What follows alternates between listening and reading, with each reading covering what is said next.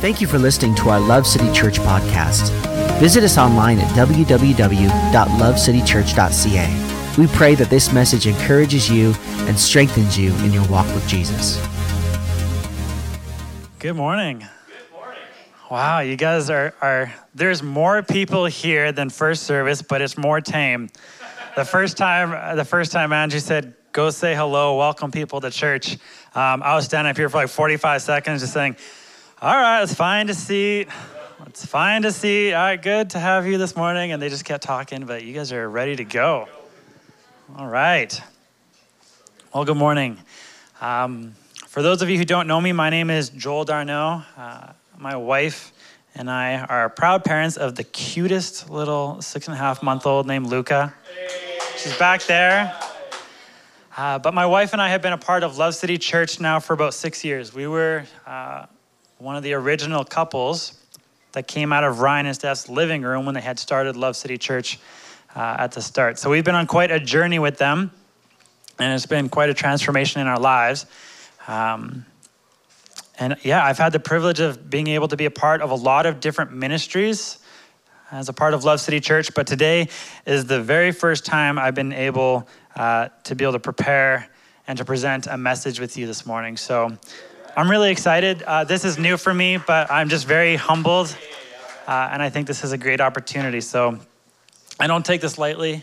I'm very encouraged by my pastor to come up and ask if I would do this. So I'm just very grateful for this opportunity, which I want to give a shout out to Pastor Ryan and Steph, who are not with us right now, but they're currently in Vacaville, California, enjoying some beautiful weather. They're just visiting our Father's church there with Dave and Donna Patterson, who are some of the most kind people you'll ever meet. So I just pray that they have safe travels and that you guys can find some rest while you're away. We love you and we can't wait to have you back in a couple of weeks.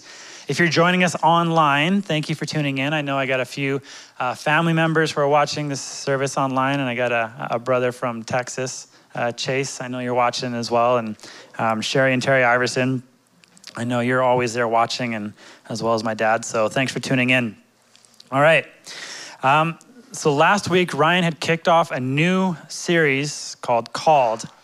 And today I get the opportunity and the privilege to continue that series as we talk about the message of the gospel.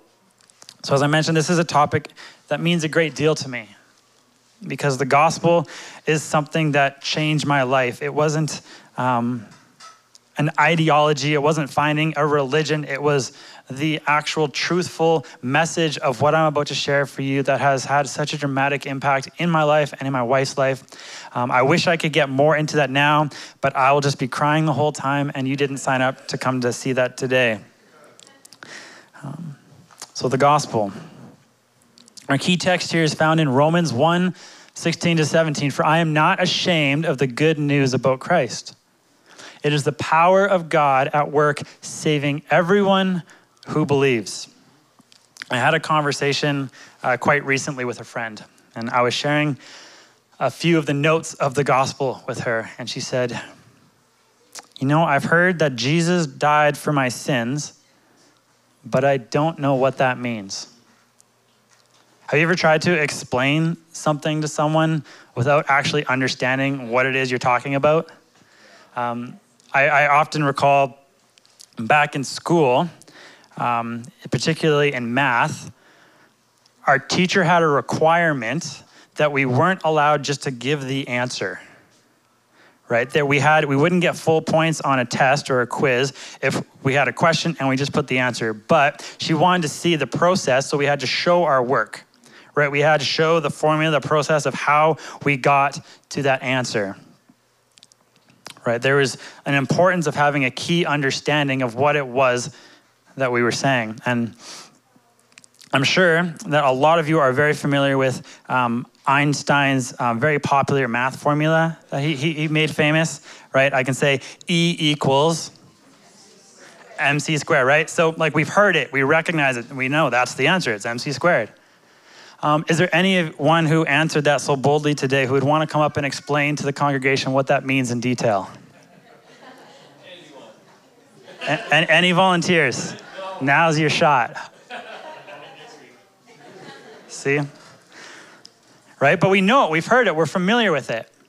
And I think so often this relates to us and the message of the gospel, right? We hear Jesus died for my sins, or it's the good news, right? We know the answer, we can see the equation, and it makes sense. We've heard it all our lives, some of us.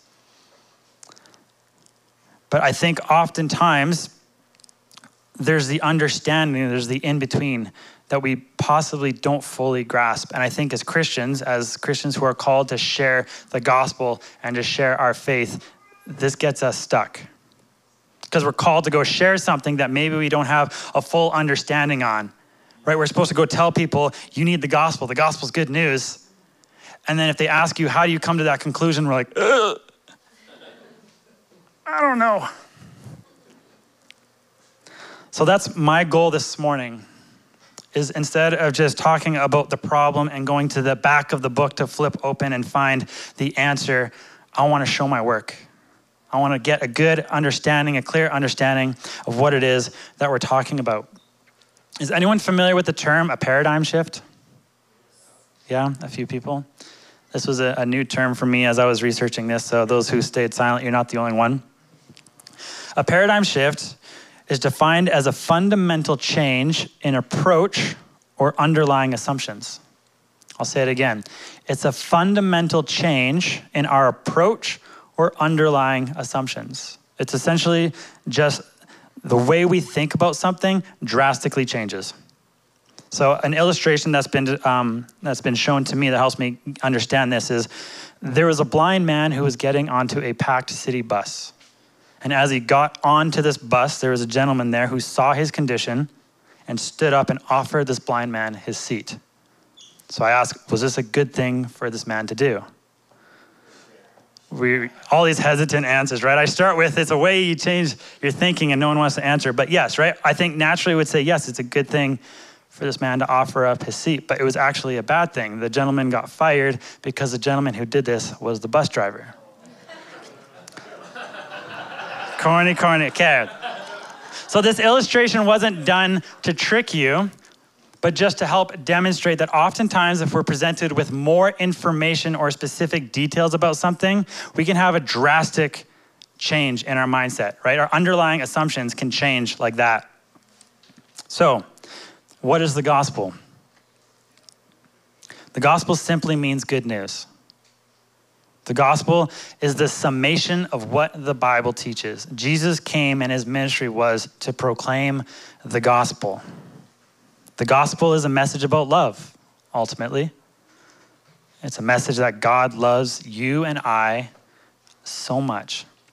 I think a lot of us are very familiar with this verse, John 3:16, right? For God so loved the world that he gave his one and only son, that whoever would believe in him would not perish, but have everlasting life. Romans 8:39 says, neither height nor depth nor anything else in all of creation will be able to separate us from the love that is in Christ Jesus, our Lord. So the message is that God loves you. That's the gospel message. God loves you. He died for you. The gospel message is a message about reconciliation. It's about rebuilding a bond that was broken between God and us. There's a famous parable called the Prodigal Son that Jesus teaches in Luke 15. And it's a story about a son who asks for his father's inheritance, as if his father was already dead to him. And he took his inheritance and he went away and he lived a life of reckless living for earthly pleasures. And it got to a point where he eventually squandered all his wealth, all his gifts, all that he had. And he's now at a point feeding pigs, so hungry that the food actually looks appealing to him. So it says in the story that he came to his senses and he determined it would be better for me to go back and be a servant in the house of my father than it would be for me in this current circumstance. So he goes back to his dad.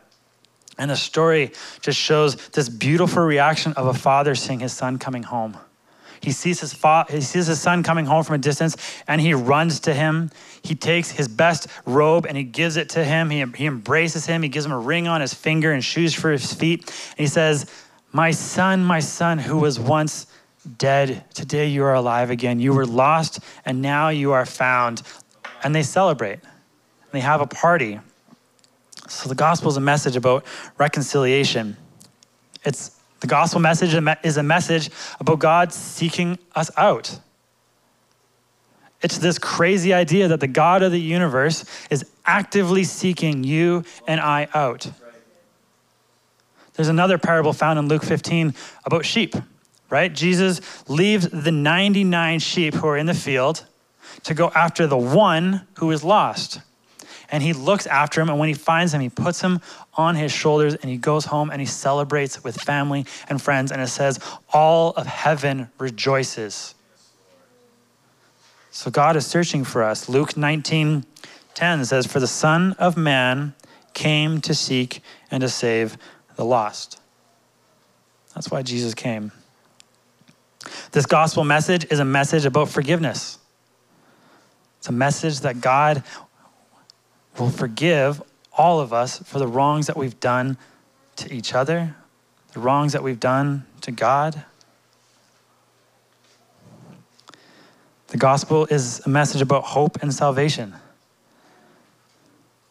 A message that there is a hope beyond this broken world, and that there's actually a possibility that when we die, we can spend an eternity in a place called heaven where there's no suffering, where there's no pain.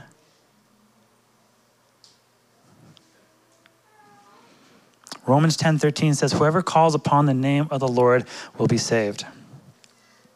1 Timothy 2 says, this is good and pleases God, our Savior, who wants everyone to be saved and understand the truth. That's God's desire for all of us. He wants you to understand the truth and wants you to be saved. Okay, so far, the gospel message, this sounds like good news, right? This sounds like a good message. But guys, if this message is so good, why so often when we hear it or we try to speak it, it's met with apathy or disinterest, indifference, sometimes even hostility? If you've ever watched a video or perhaps in person of a street preacher, hey, Jesus loves you, you're valuable, you're cared for, he sees you, he wants to reconcile you to a relationship with him. There's a possibility for heaven for you. And they're met with hostility. People swear at them and curse them and turn their backs. I agree with C.S. Lewis here when he says this: Christianity, if false, is of no importance, and if true, of infinite importance. The only thing it cannot be is moderately important.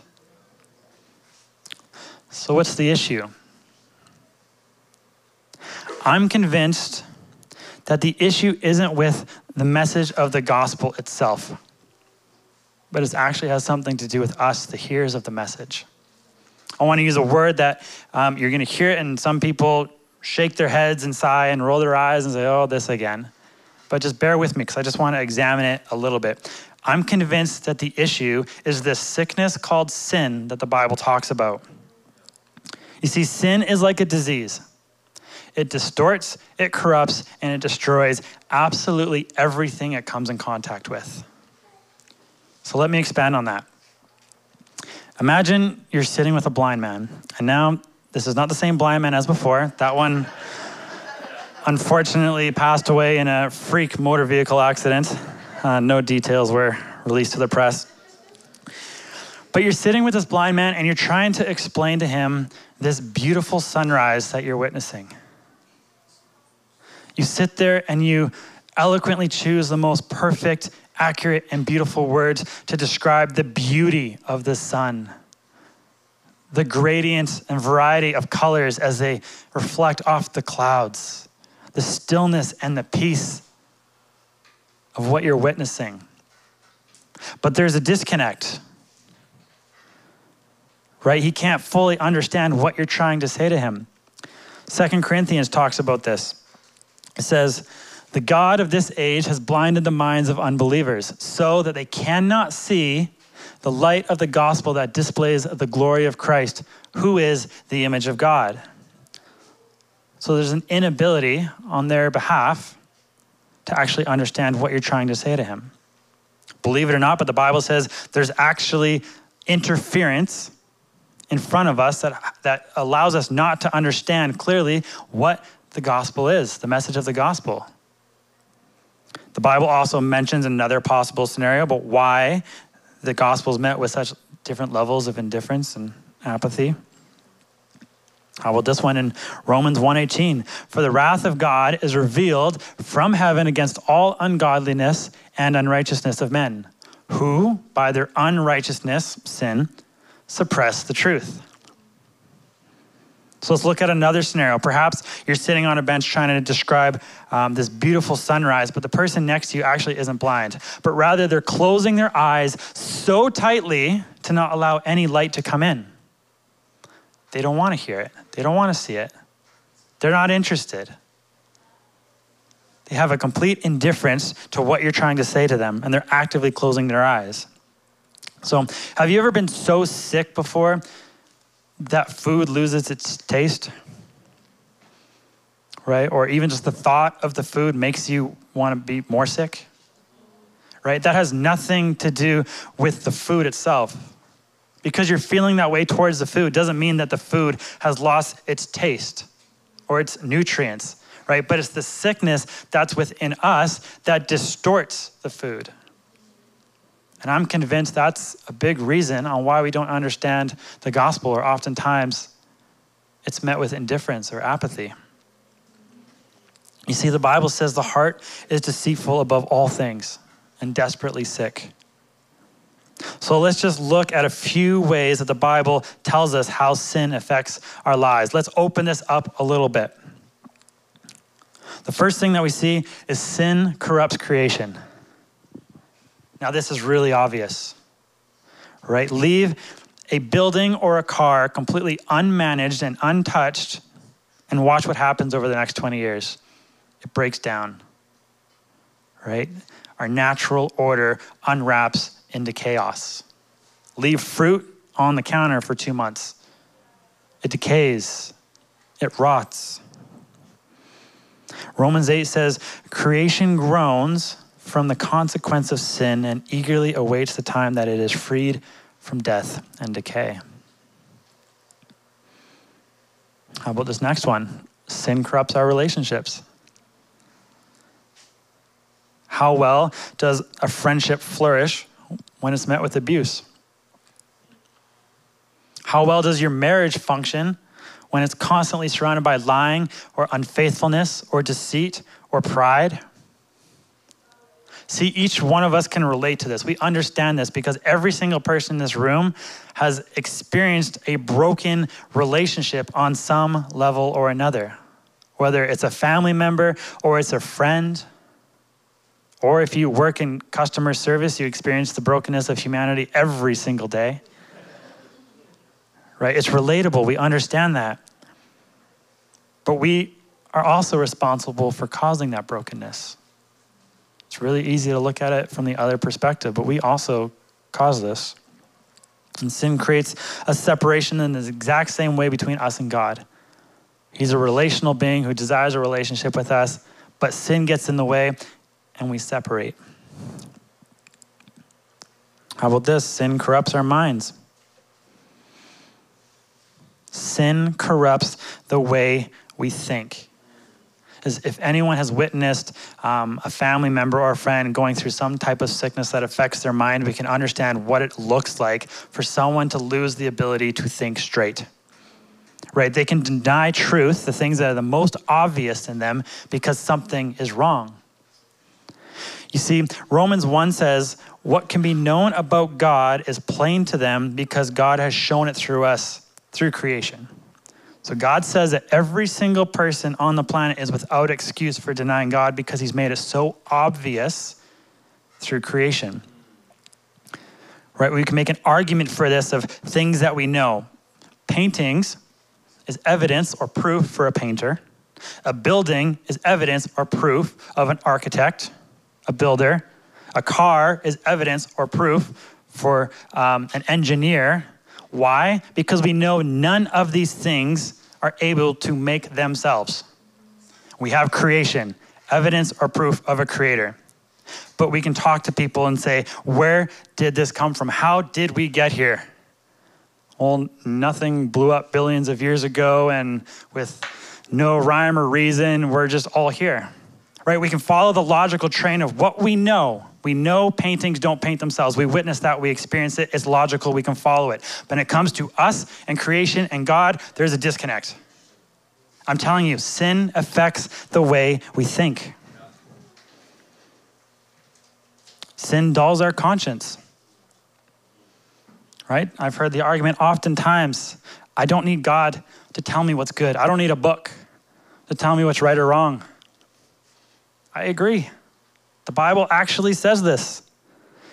Right here, right in Romans, it says, even Gentiles who do not have God's written law show that they know his law when they instinctively obey it, even without having heard it. They demonstrate that God's law is written in their hearts for their own conscience, and thoughts either accuse them or tell them what they are doing is right. See, God has given each of us a conscience.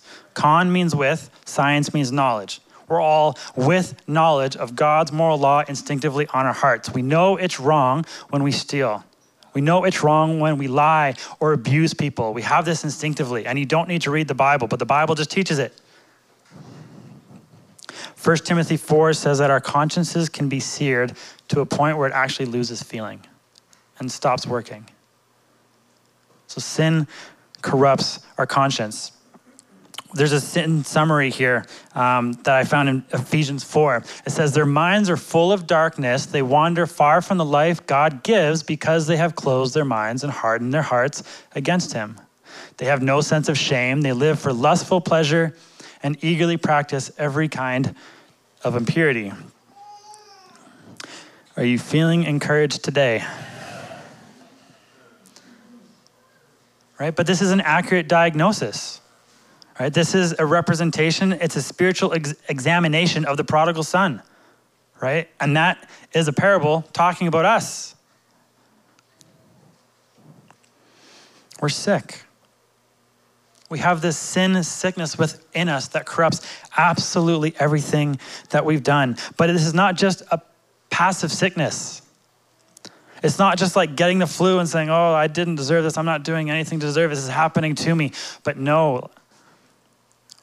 Have you ever been so angry that you've done something that you regret? Right? I mean, what a foolish question. Of course, I mean, we all have done that. Right? But we don't necessarily want to feel angry. That just happens to us. We feel angry.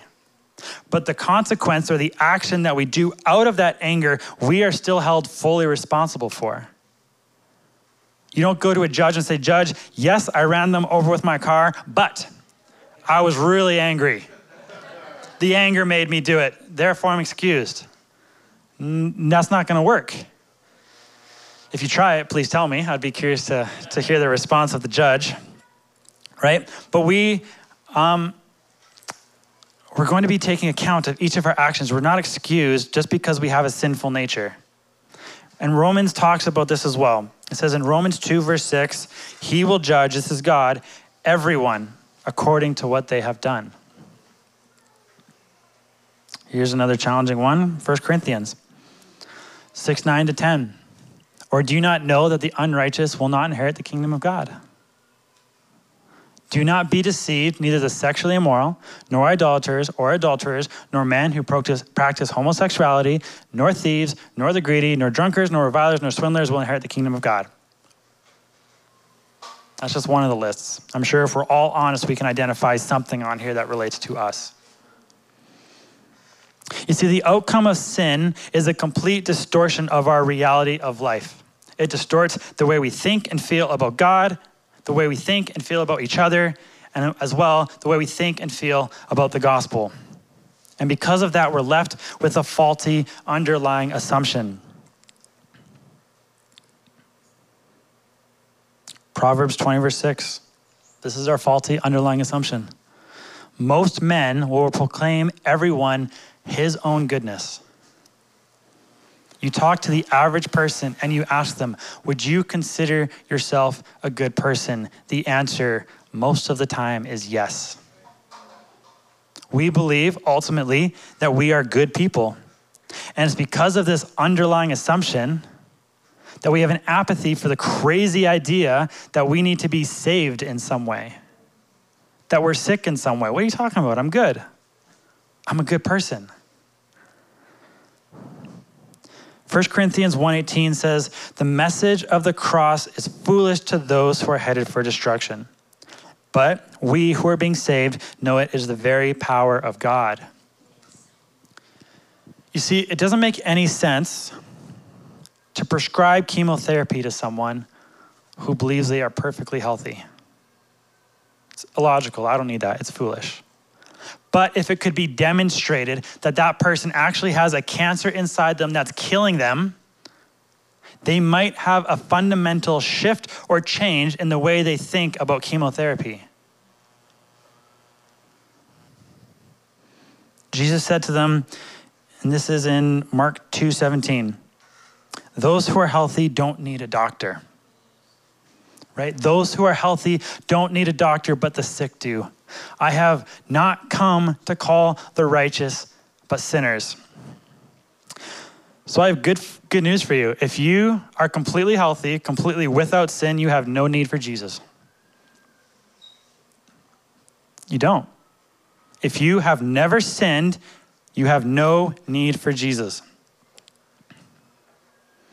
But what does the Bible say? Romans 3 says, for all have sinned and fall short of the glory of God. We all need Jesus. You see, it can be really easy for us to create our own standard of goodness. It's natural for us to do. We use ourselves as the measuring rod of what's good, and we set it to whatever height we are morally and judge everyone else by that standard. I'm the first person to do this, I'll admit it. Every single time I get behind the wheel of a vehicle, I'm the only person on the road who knows how to drive.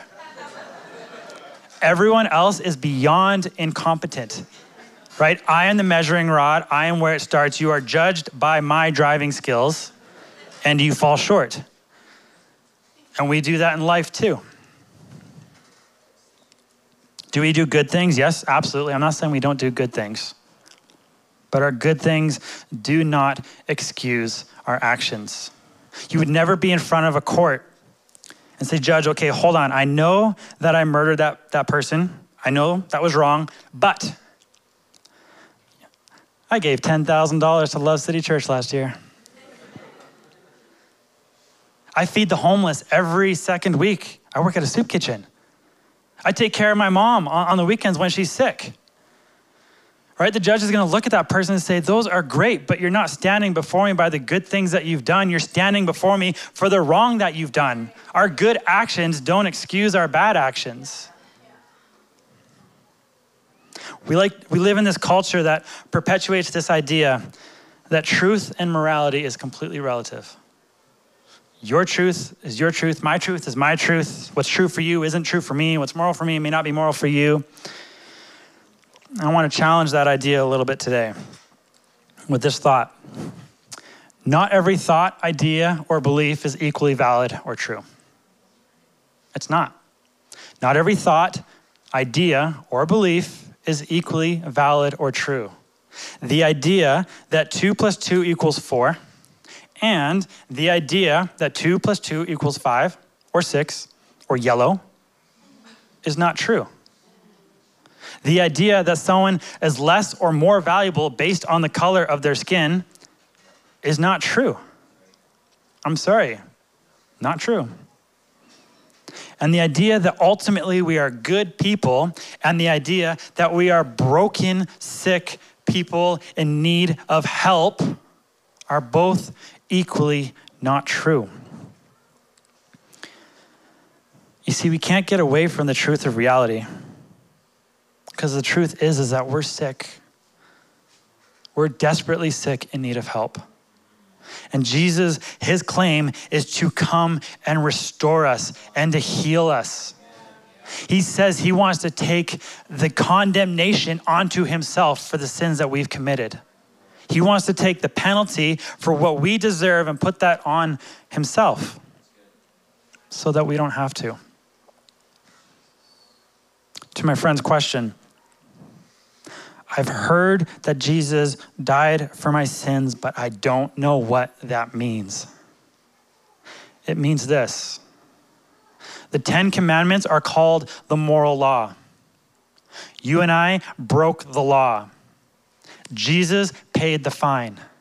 If you're standing in court and you have a stack of speeding and parking tickets against you, you've been found guilty.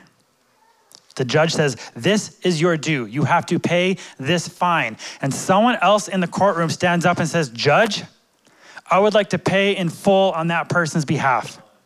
The judge can legally let you go.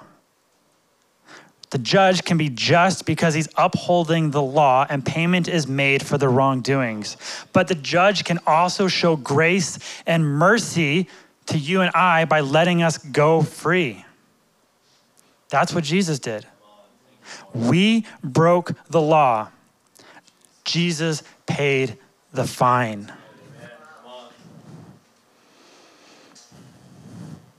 You see, what I've tried to do my best this morning is articulate more information. The reality of sin in our lives so that we can have a fundamental change to the approach of the gospel, the way we think and see this good news. Because the fact that God loves good people is not good news. Of course, we all love good people. But the fact that God loves broken, bad people, this is the good news. It says in Romans 5, verse 8, but God demonstrates his own love for us in this, that while we were still sinners, Christ died for us. And this offers a free gift. There's nothing that we can do to earn this. We don't deserve this free gift. Right? Our good works aren't going to add up to us saying, yes, God owes me salvation. We're that criminal standing in front of the judge with no excuse.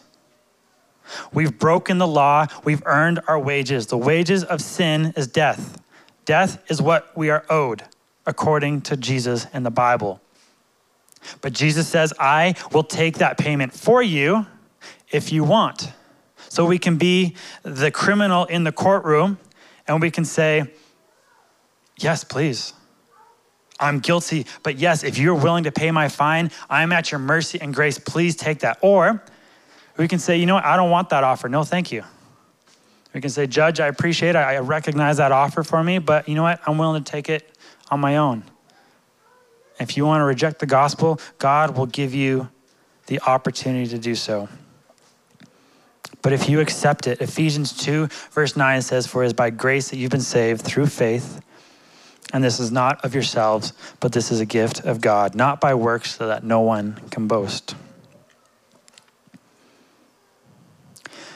As we close this morning, I just want to give you one more thought, one more picture.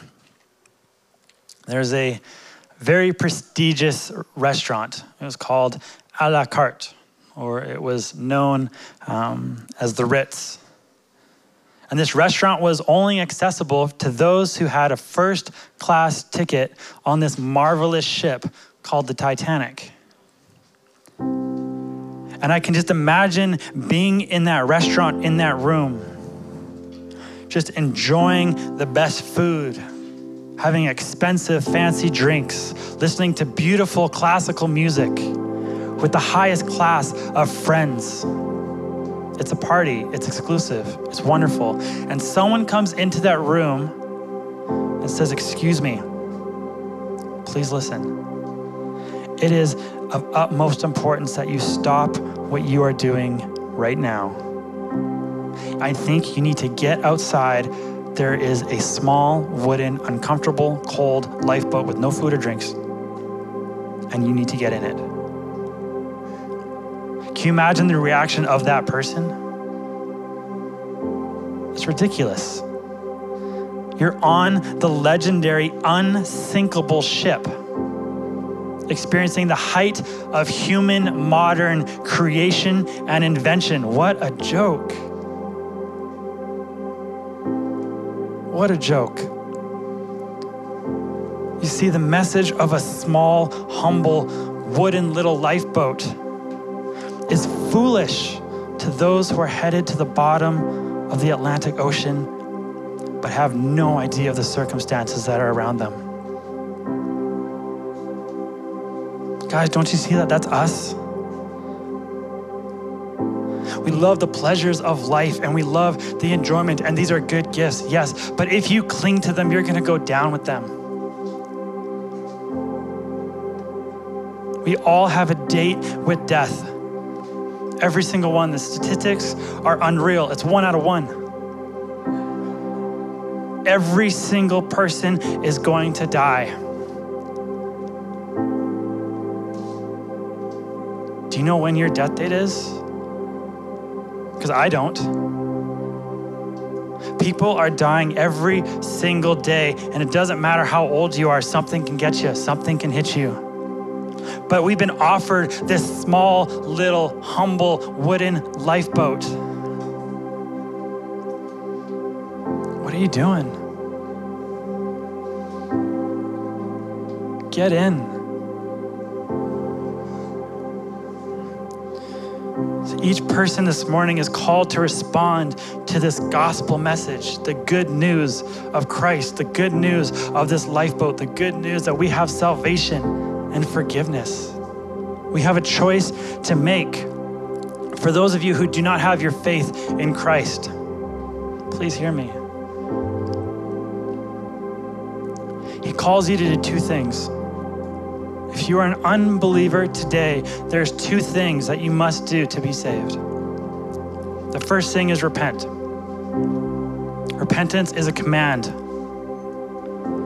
It says, come back. But it's also an invitation. Come home. Stop running from God. Stop indulging in the party on the Titanic, in that prestigious restaurant that you love so much. Stop running from God and come home. Change the way you think. And the second part is to put your faith in Christ. Guys, the boat's going down. Our time is limited here on this earth. And when that ship goes down, I don't care how many swimming lessons you took, you're not gonna make it.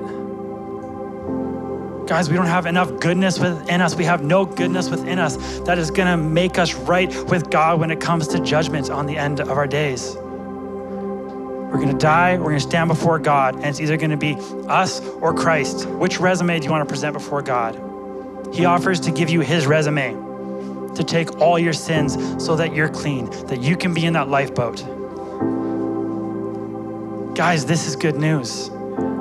This is the good news of the gospel.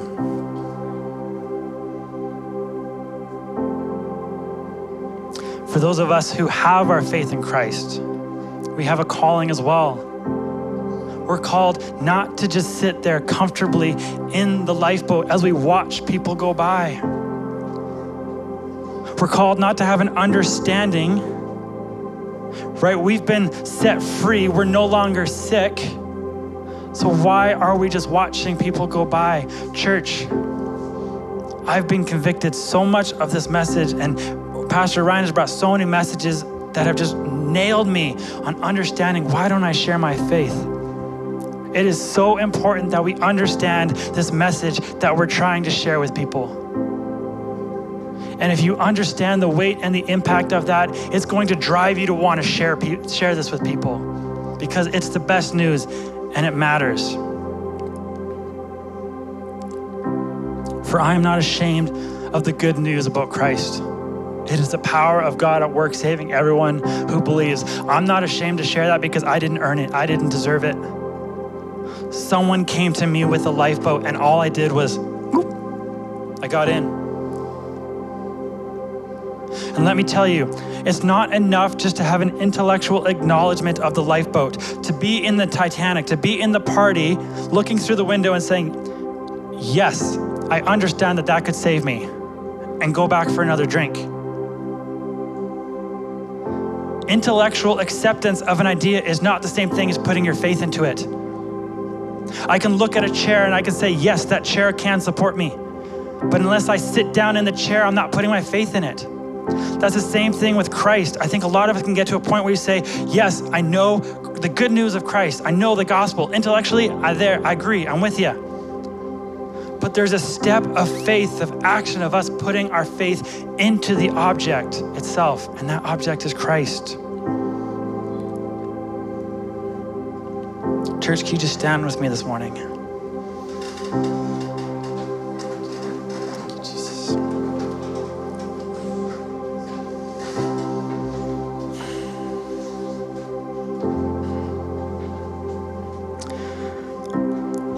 If we could just take a moment and just bow our heads and just close our eyes, just to have a personal moment. Just listen to what I'm saying, but between you and God, this moment is between you. If you've heard this message today, faith comes from hearing and hearing the word of God. If you've heard this good news of the gospel, and if there's a tugging in your soul and in your spirit saying, you know what, I think I need this. I think that resonates, that makes sense with me, and you have not put your faith in God, but you want to do that today. I want to ask something very bold of you. Just to put your hand up, just for a second, just so I can see it, and then put it right back down. My goal is not to call you out, to embarrass you, or to bring you forward. I just want to know who I'm praying for. Come on, amen. Guys, there's hands across this room.